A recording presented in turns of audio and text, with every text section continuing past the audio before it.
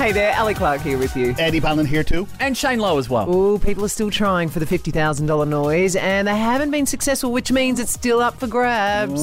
Here are the wrong answers so far. Thinking it might be a glass jar with one of those hinged lids, so it's got the wire that wraps around the lid. It's clicking a pen.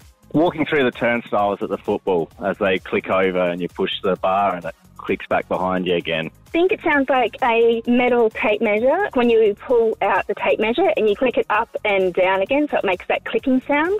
I believe it could be the zipper lighter opening and closing. I think it's a handheld industrial stapler, so not something you use in the office. It's got a little hammer that you can adjust on the end of it.